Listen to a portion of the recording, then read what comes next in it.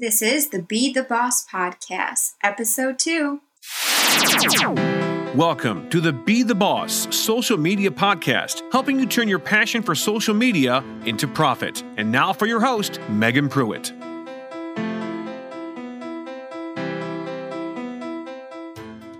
Hello, and thank you so much for joining me on the Be the Boss Podcast. This is Megan, and today we are going to be talking about 3 time-saving tips for social media managers that I have personally implemented, learned over the years, and want to just kind of pass my wisdom on to you. So again, thanks so much for joining. If you enjoy this podcast, head over to iTunes and leave a review and subscribe to this podcast.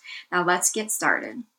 So if you're anything like me and most other social media managers, we all have several accounts to juggle at once. We're constantly multitasking, and being organized and smart is kind of the name of the game.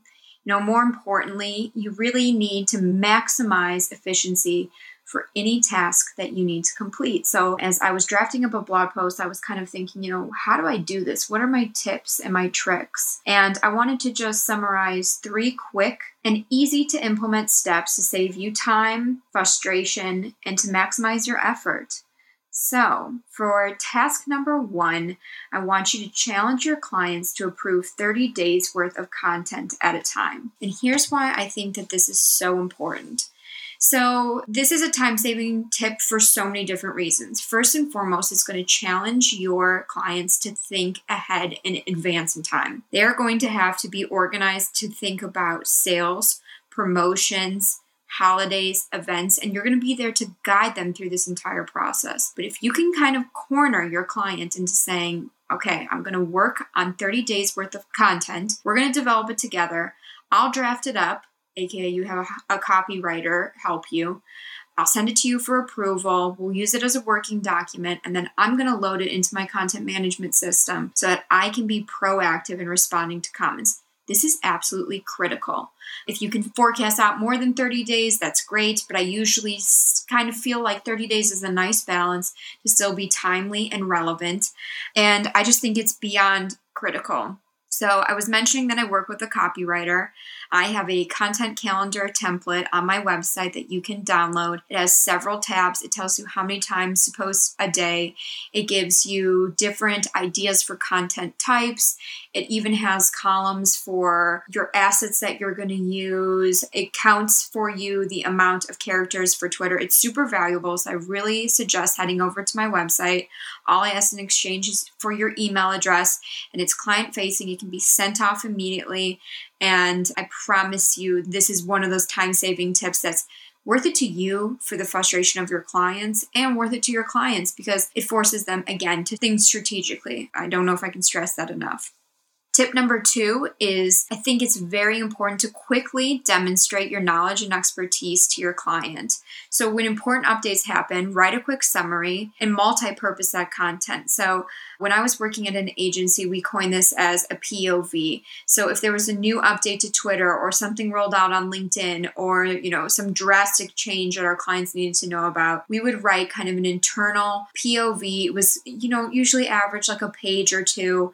But if you force yourself to go ahead and do this, then what happens is you can repurpose this for so many different things. You can either, send it off to your copywriter and say, hey, I need you to, take this information and make it into a few different social media postings, or you can do it yourself. You can take that same POV.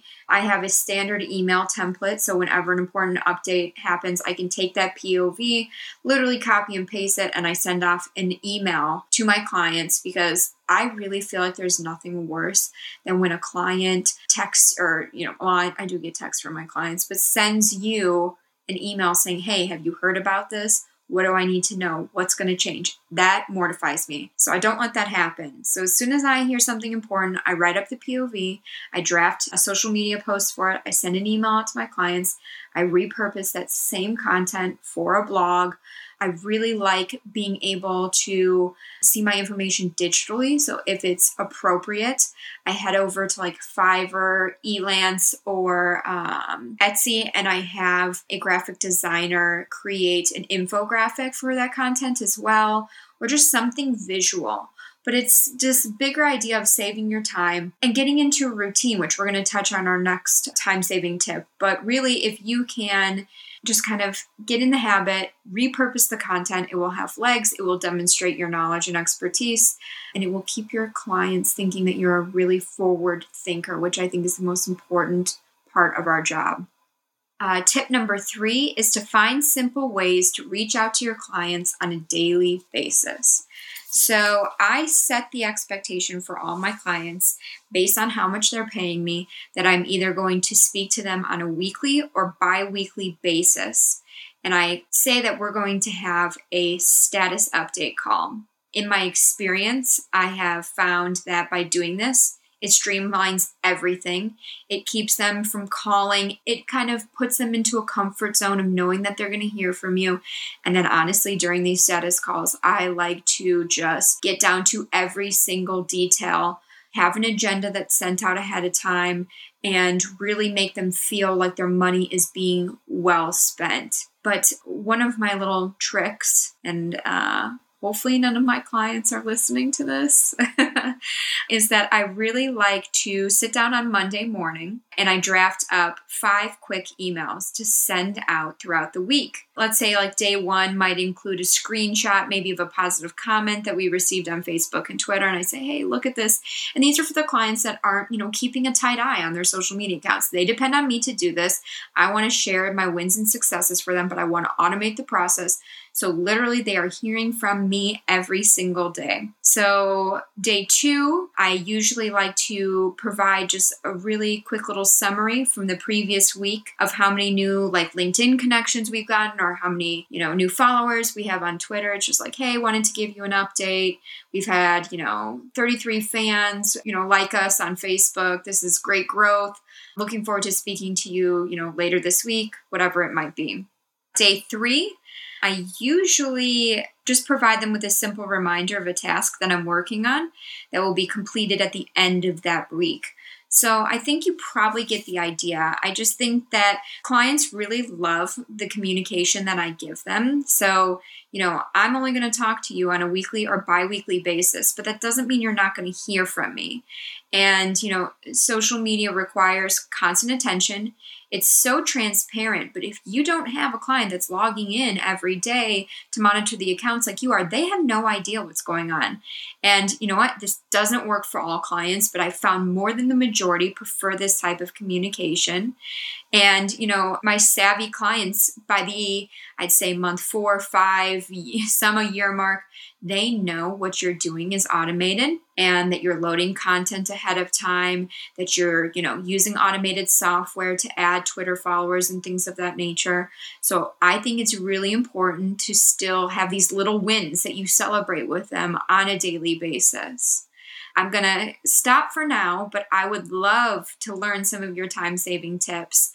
Just to let you know kind of what's going on in the future. I'm working on a few podcast interviews to learn from some serious heavy hitter social media managers from some really big accounts. And I'm going to be asking them this question.